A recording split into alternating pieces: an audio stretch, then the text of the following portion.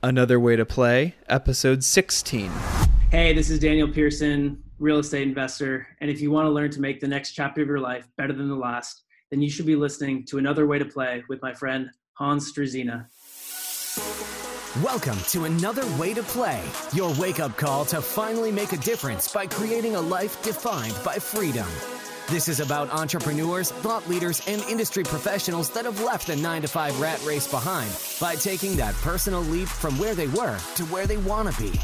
It's time to stop going through the motions, stop hitting the snooze button on your life, and get the insight and inspiration to make the next chapter of your life better than your last. This is Another Way to Play with your host, Hans Struzina. Welcome to Another Way to Play. I am your host, Hans Struzina, and I believe that if you trade hours for dollars, you will never achieve true freedom in your life. Today's guest is Daniel Pearson. He's a fellow real estate investor who I connected with originally on Bigger Pockets over the market that we both invest in, Tacoma, Washington. He owns a triplex there currently and is planning on scaling to over 10 units in the next 2 years. He was born and raised in Seattle. Has managed an 8-person sales team in Los Angeles for 4 years out of college, and now works on multi-million-dollar deals with clients such as Microsoft and Amazon for an advertising tech firm in San Francisco. He's also an avid basketball player and pursued that heavily in his younger years, and now enjoys running, traveling the world, reading in his spare time, and of course, real estate investing. In our conversation, he talks about the importance of getting to know people as opposed to knowing business. I think that's a hugely valuable and very important skill to have because I believe to know people is to understand the way the world works. He also talks about when he first decided to invest in real estate, how long it took him to get from that moment of deciding, which was in a classroom actually, to actually committing, writing the offer, putting the money in escrow, and pulling the trigger on the offer. He also brings up the importance of mentorship, which I have found to be hugely important in my life. But he says it only takes one mentor to make a disproportionate impact in your life. So getting to know as many people as you can, getting in their worlds, and you never know who that person is going to be for you. So we have a lot of great other insights in this conversation, and I can't wait to get into it. But before we do, I would love to connect with you on a personal level. So if you go down to the show notes, you take a look down there, you'll see my Calendly link. You can get on my calendar. We can have a chat to get to know each other a little bit better on a one-on-one basis. And I can learn a little more about you, how I can make this podcast better, what guests I should bring on, what questions I should ask them, and the like. So until we get connected personally like that, here is my interview with Daniel Pearson. Daniel, thank you so much for being on the show today. It's a real pleasure to have you on. Really excited to be here. Thanks for having me. So we just went through your bio, and I gave a pretty interesting background. You've come through sort of the tech world, and now you're doing a side hustle of real estate. But why don't you build some context for us and tell us a little bit about where it all started for you and what got you here? Yeah, absolutely. I think I had a pretty good childhood and had great parents. A lot of my family is involved in academics and a couple family members in law. So had a really nice upbringing. Parents never put pressure on me to follow any specific path. Was really passionate about basketball in middle school and played in high school. That was my big thing, and worked really hard at it, even though I wasn't super talented inherently. And ended up going to college in Washington and wasn't really sure what I wanted to do with my life and didn't have anything concrete lined up. So I took the plunge and moved to Los Angeles, not knowing anybody. And I ended up working for a nonprofit. And it was a nonprofit where I was teaching middle school, and I had a classroom full time. So that was pretty challenging being 23 years old, but I learned a ton. That kind of set the foundation for the rest of my professional life. What was kind of unconventional about that is I was only making about $900 a month at the time. And, really didn't have a lot of monetary resources, but was just really stretched professionally. So was able to get a job interview through a guy that I met in that program. And that was for an education tech company. And this guy's brother ended up becoming my boss and mentor. And I worked for this education tech company for about 3 years and was lucky enough to become a sales manager and manage a team of about 8 people. And this guy ended up moving to San Francisco, becoming basically our chief revenue officer. And he gave me the chance to move up to San Francisco. So really kind of started from humble beginnings, but through kind of a combination of hard work and luck and mentorship, was able to get a really great opportunity in San Francisco, where I've been for 4 years. Man, that is a really interesting way to get to the Bay Area and into tech through teaching. I would say that's pretty non-typical. Was your degree and was your focus originally to be a teacher? I was a sociology major, so, really interested in kind of social change and education. Thought about it. Boy, after, if you work with 6th graders for it's really tough. There's the classroom management piece was really tough, and definitely passionate about that as a cause. But just decided pretty quickly it wasn't something I wanted to jump into. I think I do have I guess maybe business oriented mindset would be the right way to put it. I mean, when I was younger, I love selling things. I would sell my drawings outside of the house. I'd sell lemonade, and just kind of had that love of selling things. And when I got the opportunity to do an education sales role, I thought, okay, this is kind of cool. And there wasn't a lot of social good in the education selling world, but it was a nice transition for me, and just really allowed me to develop my communication skills and sales skills. I think anybody out there today who's trying to figure out what to do as a first job, I would definitely, I think you should jump into sales. I completely agree. That's exactly what I did as well. So I'm right along that same path with you. The education component and sort of dealing with people in difficult situations, whether it's just a classroom full of kids or in a sales situation, like how has your kind of sociology background and this education background kind of catapulted you up into this next level where you're managing teams and then obviously now managing tenants as well? Yeah, I think the core of any successful person or to be successful in a role, you need to have really strong communication skills. So studying sociology and then moving to the education field helped me become a better written communicator, also helped me challenge people. I mean, I think some people are more drawn to conflict and some people are more conflict averse. I definitely fall in the second category, where I think when I was younger, especially, I was more of a people pleaser and really wanted to get along with everybody. But I think, if you get into real estate, you need to be able to embrace that conflict. You need to be able to challenge people, or at least be firm while being solution oriented. So I'd say, that background in sociology and education really helped me lay that foundation in terms of being a good communicator, and then getting the sales side kind of helped me become a better challenger and better at handling conflict. That's really an interesting kind of path you've taken, because I think most people think, you want to get into business and you want to work your way up. You maybe go to business school, or you go to get an MBA or something like that, or you study economics or whatever it is. And you've really come at it from a human aspect and like an interaction, conflict resolution, as you've been talking about, but also understanding people in general. And it sounds like that's really been at the core of your journey so far, and a core pillar of your success. No knock on MBAs. I think an MBA can be good for a lot of people, especially if you want to, network or sharpen your quantitative skills. But I think a lot of the most successful people that I've been around, both in terms of career progression and financial success, they don't have MBAs, and they've done that by networking within their jobs and just working really hard and always figuring out how they can add value. I think if you're always figuring out how you can solve problems, you're going to get paid for it. And, if you are able to solve bigger and bigger problems, then you'll get paid even more.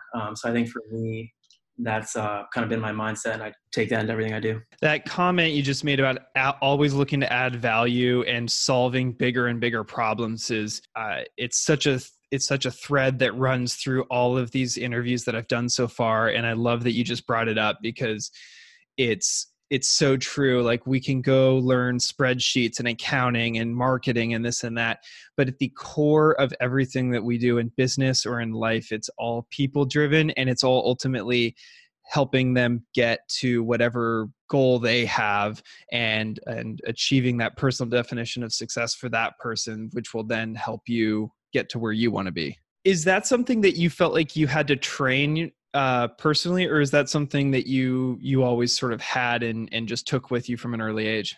I think it's definitely taken some training and just taken some repetitions. I mean, I'm pretty active on LinkedIn, for example, and I'm, probably receiving 2 to 5 reach outs a day of people who are just asking me for this and that. And most of them I think are just automated, but occasionally I'll get someone reaching out to me who's actually taking the time to research my background and what I'm working on. And I think that if you can figure out how to come across as actually helping someone and actually how to, figuring out what their problem is, then it only go back to help. It can only help you. Do a little bit of homework before you reach out to someone. Yeah. What a concept, huh?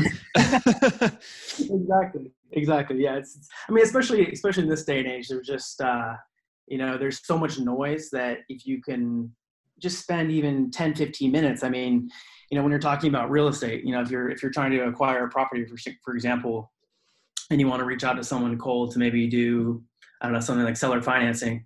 If you actually spend the time to treat them like a human, the what's at stake financially is potentially hundreds of thousands of dollars. So if you think about it in terms of being a benefit or being an ROI on your time, I think it just, it really speaks volumes. It's better to have a couple tailored reach outs a day than, just 20 kind of cookie cutter reach outs. I 100% agree with that as well. I think, there's a quality component that comes into play, and especially with all the automation of bots and the mass blast emails and that sort of thing, it's pretty obvious when something comes through as genuine, whether it's an offer on a property or it's a reach out to connect because someone thinks you're doing something cool or they're trying to recruit you to a job or whatever. Mm-hmm. Like having that going back to like knowing people and having that genuine connection is so important, because ultimately, no matter what business you're in a people business.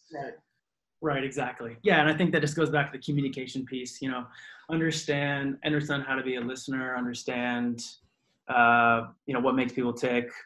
Understand how to write effectively. I think if there's one skill that I think people can really double down on, it's learning how to communicate effectively, and you definitely can improve it if you're doing it every day.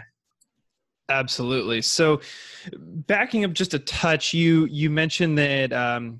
Through someone you met in your teaching program, you got your tech or into your sales job, your education sales job. And then ultimately that's what brought you up here to a more management role. Yeah. And you talked about mentorship briefly. How important have mentors been in your journey?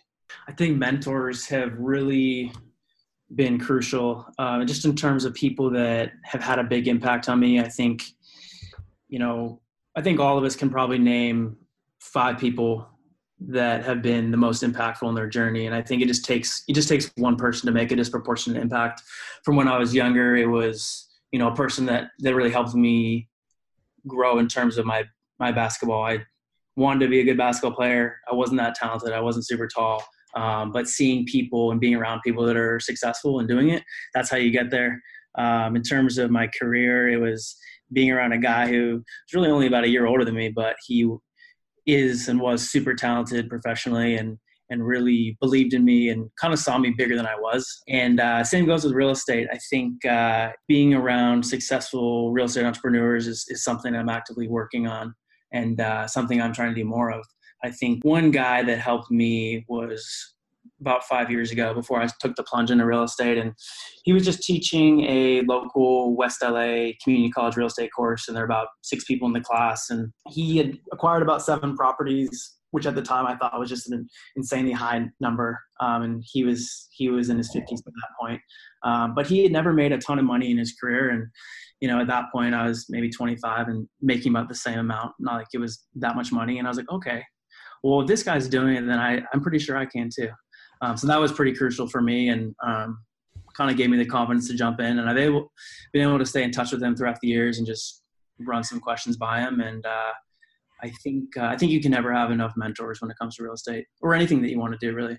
100%. When did real estate come into play? Because you're teaching, then you get this opportunity to go into the education sales, and then you're into management. How does the investing outside of your normal job come in, and more importantly, why? Yeah, I think, it's funny. I always had a liking for real estate and always was interested in it. And I think some people that are in real estate aren't passionate about it. And I think that's okay too.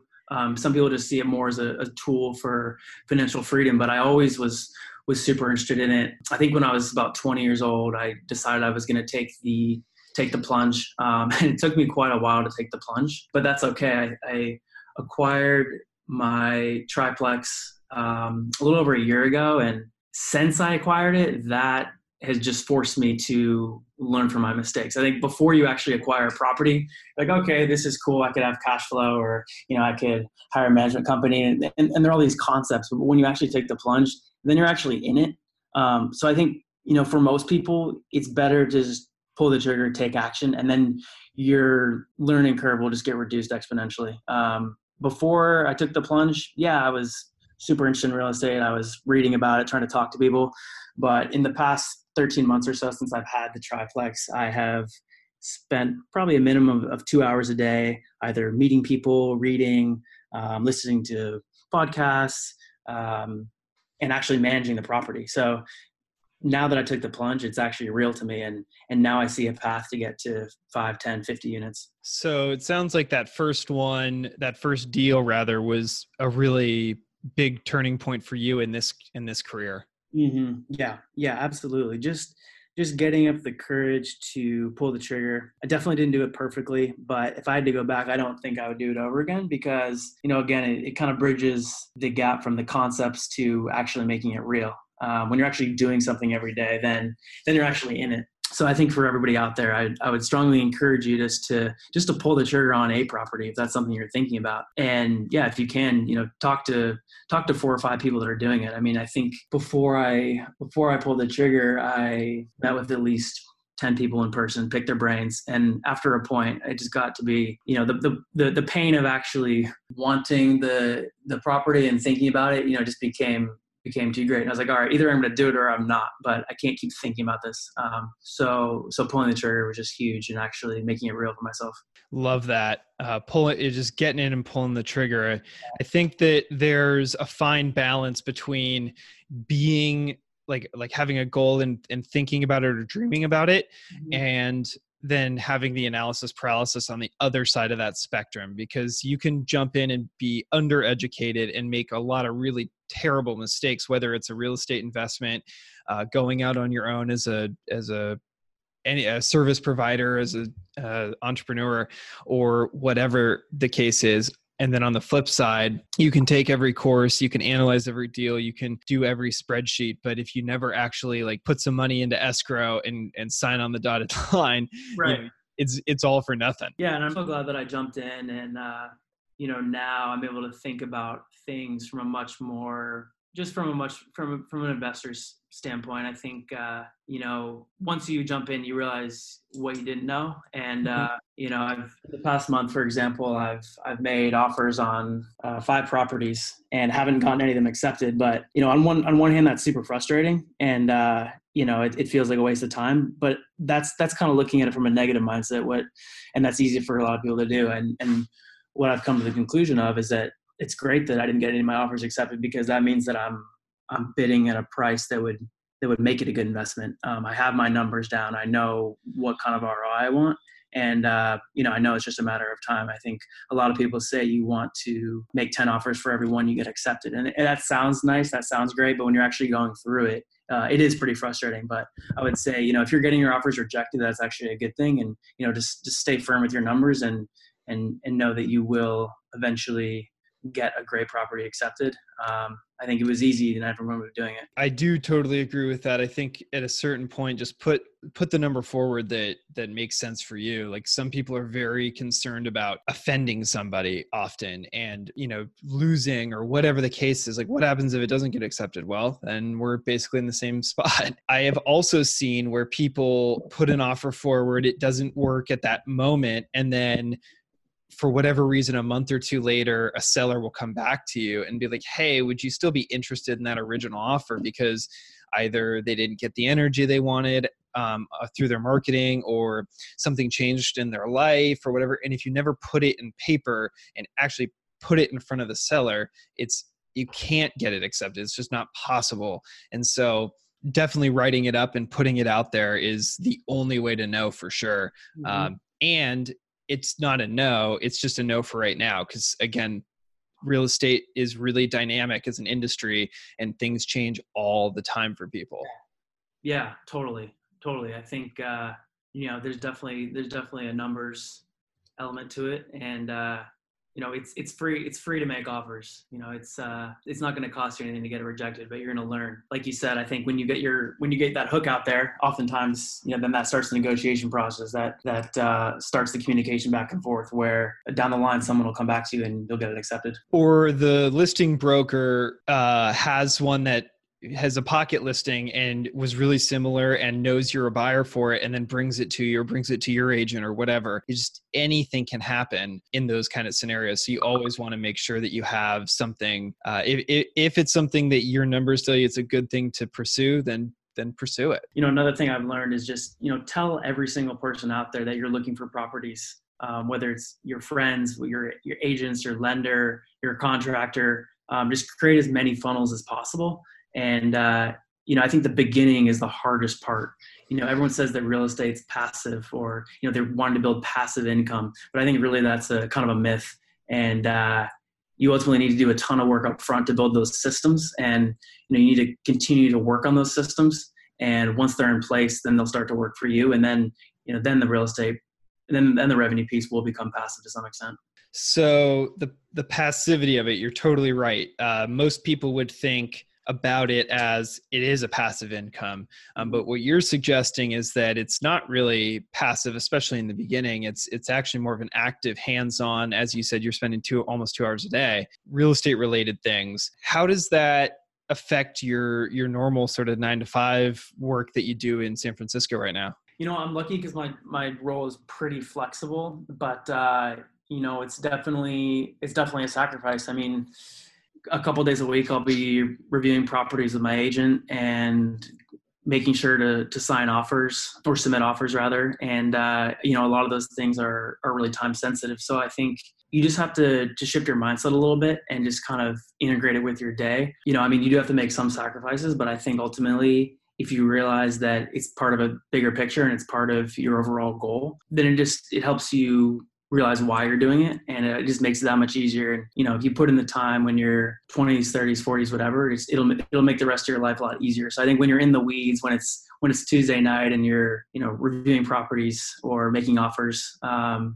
you've already worked a 8, 10, 12-hour day, I think that can feel exhausting. But if you can put in the context of the bigger picture, then it all becomes worth it. So for you, where does real estate fit into your bigger picture? Because I think someone may be listening to this, they're like, dude, I'm commuting 45 minutes each way. I'm working at my job. Like, I'm trying to get this promotion. I'm making some pretty good money right now. Why would I add 2 hours a day to do real estate? I think it all comes down to your goals. And for me, I always want to be working at something, but I don't want to have to necessarily trade my time for money, even if it's making $50, $100, but even if it's $1,000, even if you're a consultant, you're making $1,000 an hour, you still have to go chase that next paycheck. So for me, I don't want to have that one-to-one relationship with my time and my money.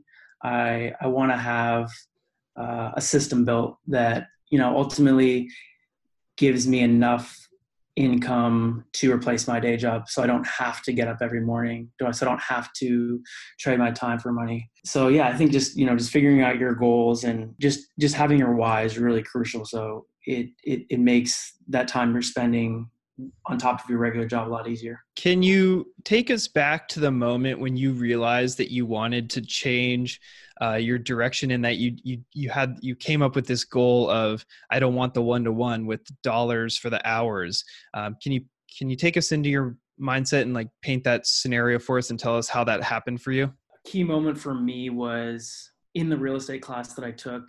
this was a class that was like $100. It was, anybody could have signed up for it. And it was really a low financial commitment. And just seeing the instructor, seeing a guy who, had a very average career, income wise, and just seeing how he navigated the property acquisition process and seeing really the net worth of his portfolio that he wasn't putting a ton of time into. And, I've always felt like I'm a pretty driven person. I like working hard, but I want my money to be working for me, and I want to have more flexibility. And I realized, that real estate, it's not going to make you rich in a year or even 3 years, but the people that I've been around, the people that I've talked to, there seems to be a pretty common trend that between 5 and 10 years, they're able to accumulate enough property and enough income where they're in a really good position and they're more or less set.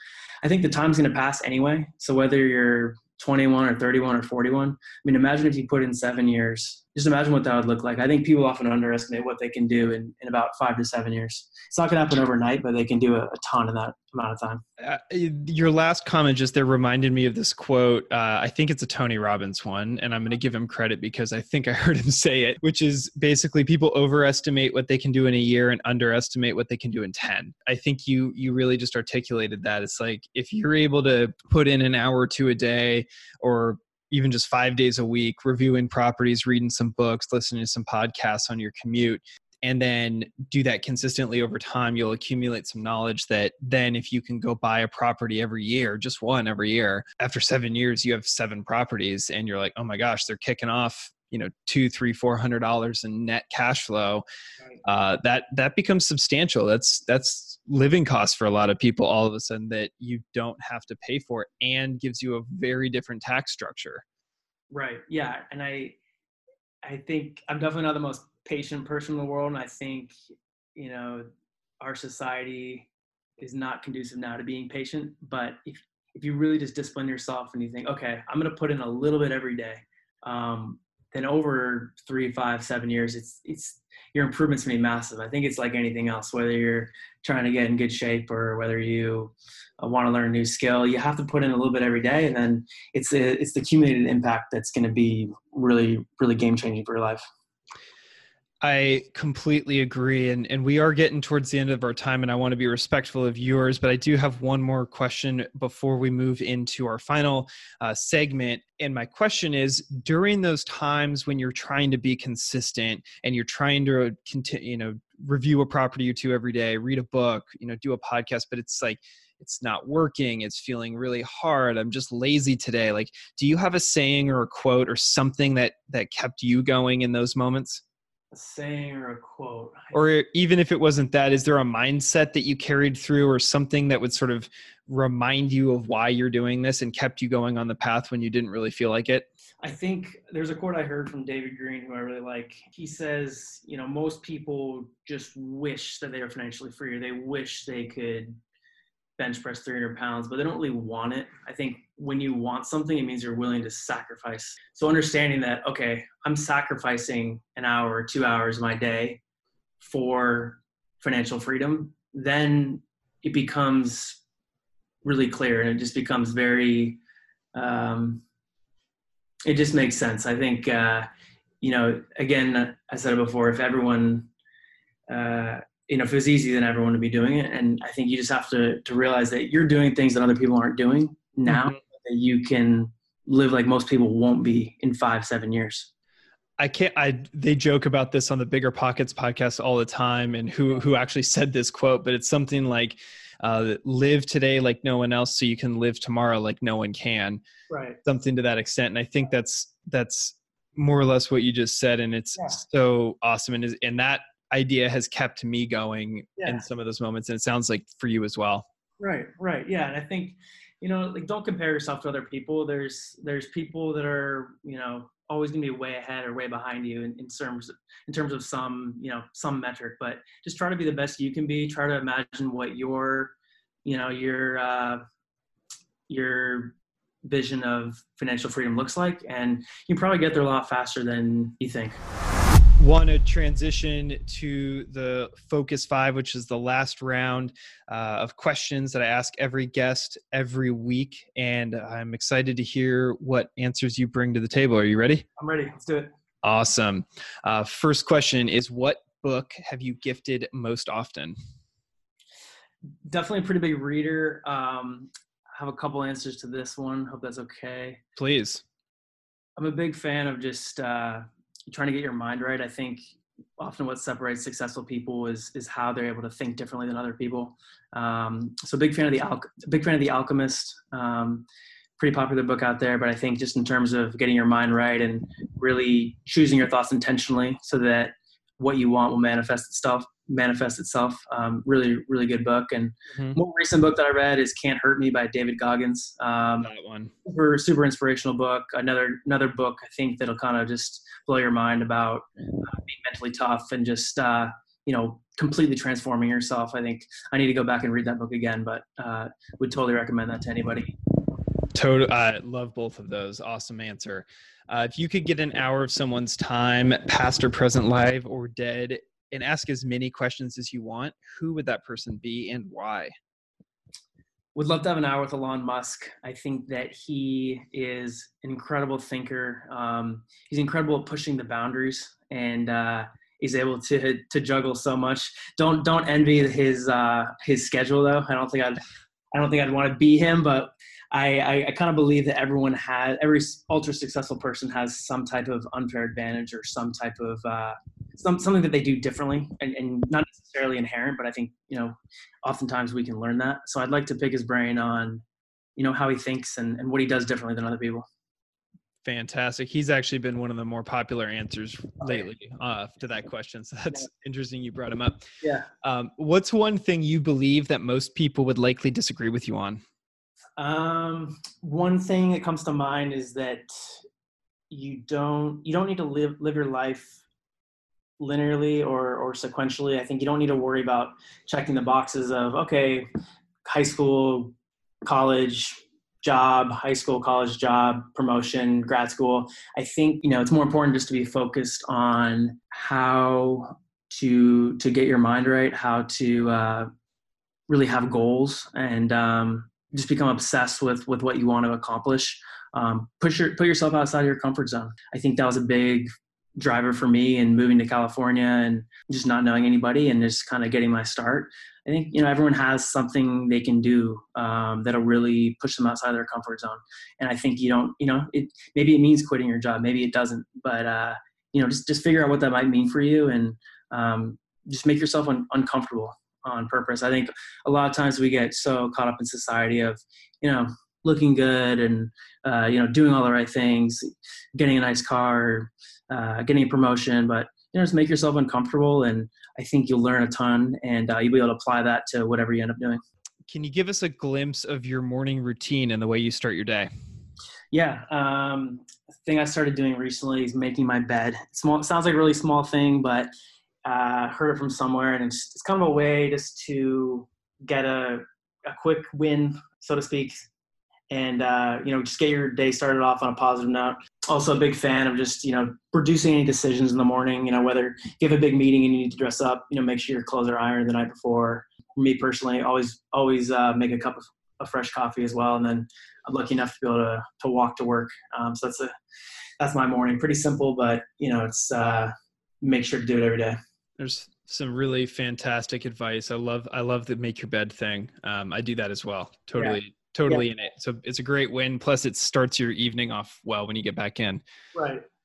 Awesome. Well, Daniel, thank you so much for your time. Where is the number one place that people can find you online if they want to connect with you and learn more about your real estate or what else you're doing?